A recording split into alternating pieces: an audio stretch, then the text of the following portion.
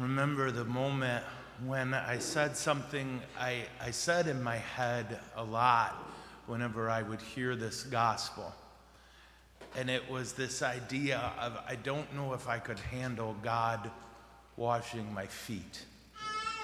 That it would just come to me. Every time I'd hear this, I would think, I don't know. I get Peter here. No, you're not going to wash my feet. That's a lowly job.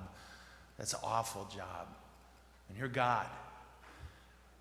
And I remember the day when I was thinking it as always, when it struck me that I let him enter me in the Eucharist. And I have the same kind of reaction often praying Mass, holding him in my hands, hands that have sinned, hands that have done violence. And he says, no, you hold me and you give me away. To think of Jesus washing our feet is probably pretty overwhelming. But what I'm learning is all that means is, to some extent, I haven't thought about what's happening every time I receive the Eucharist.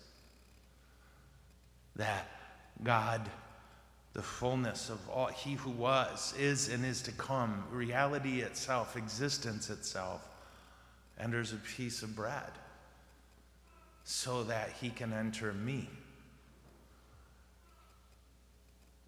And that and the washing of feet are such a profound act of love. I'll never wrap my heart around it, and neither will you, not till heaven. And there is a deep humility to our God that we don't often hear about. The mighty preachers want to tell us about the power of God.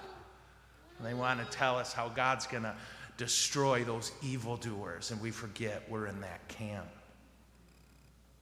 And those folks never talk about the humility and the tininess of God. A God who entrusts himself to us in this Eucharist. When Peter and Jesus have their talk, there's a really powerful thing there that I always had a hard time wrapping my head around, where Peter says, again, what any of us would have said, no way, no. And that Jesus' response was to say, unless I do this, you won't have an inheritance with me. And this is Peter at his best, right? Unless I wash you, you won't have inheritance with me. And what does he say? Well, then wash all of me. Wash all of me. What does Peter want more than anything? To be with him. But Jesus' response is so powerful. He tells Peter, you've already been washed. I'm just going to wash your feet. And I think that really is the key here for you and me, thinking of God washing feet. And what that means, beyond God's humility, is also an understanding of us, that we who are conscious of our sin need to remember that God doesn't define us by our sin. That is not what defines us. Because of his blood, we're clean. What defines us is the love that compels him to wash our feet. St. John Paul II said this years and years ago. He was talking to pilgrims at World Youth Day, and he said, young people, you're not your sin. You're not your past. You're the sum of divine love. I invite us to really think about the kind of love and the kind of humility that would compel God to wash the feet that were going to run away from him. Yeah? The feet that had already sold him for 30 pieces of silver. And the feet that were going to deny that they even knew him 3 times. I invite us to think about that a lot, and think about how we treat people who we feel have failed. That we might have our little strategies as to when they're going to get their comeuppance. But God's strategy is, okay, then I'll wash your feet. I'll serve you in the dirtiest and lowest way. If that's where you are, that's where I'm going to be. I invite us to think about that a lot, because I think if we can wrap our hearts around that, we're that much closer to being who God made us to be. And when we talk about the Eucharist, to think about who he gave that Eucharist to, not perfect men. In fact, again, men who he knew for a fact had already and were about to fail him so completely that it doesn't become about our worthiness. And I want to be careful, because we strive for a worthy reception of communion. But I also want us to understand that we're never going to be worthy. That it's not a cause and effect, it's a response. That it's not, I'm going to get right so that I'm worthy to receive Jesus. We're never worthy to receive Jesus. But when we recognize that, it should compel us to live in such a way that the next time we're more worthy.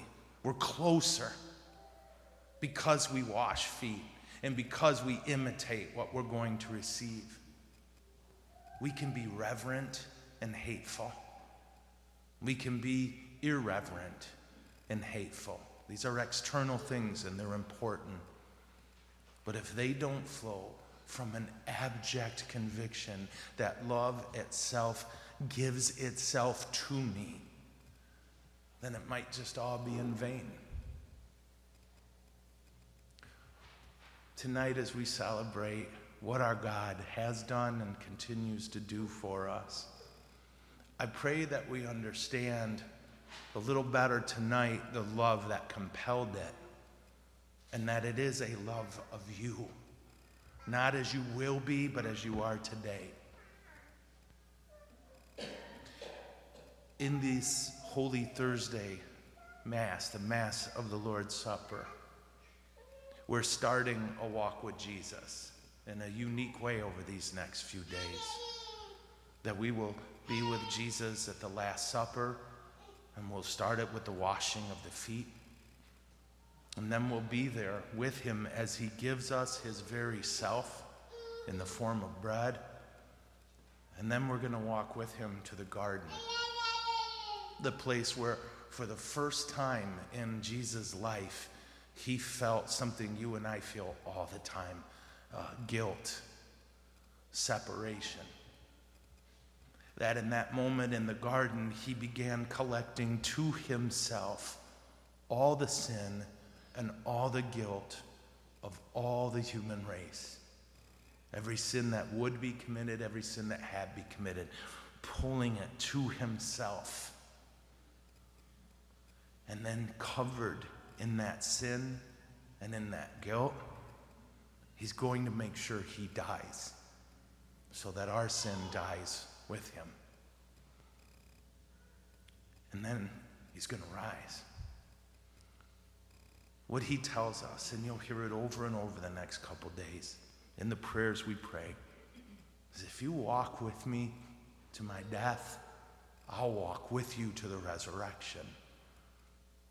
So let's walk with him, not reenacting the Last Supper, not remembering it, but being there when God washes feet.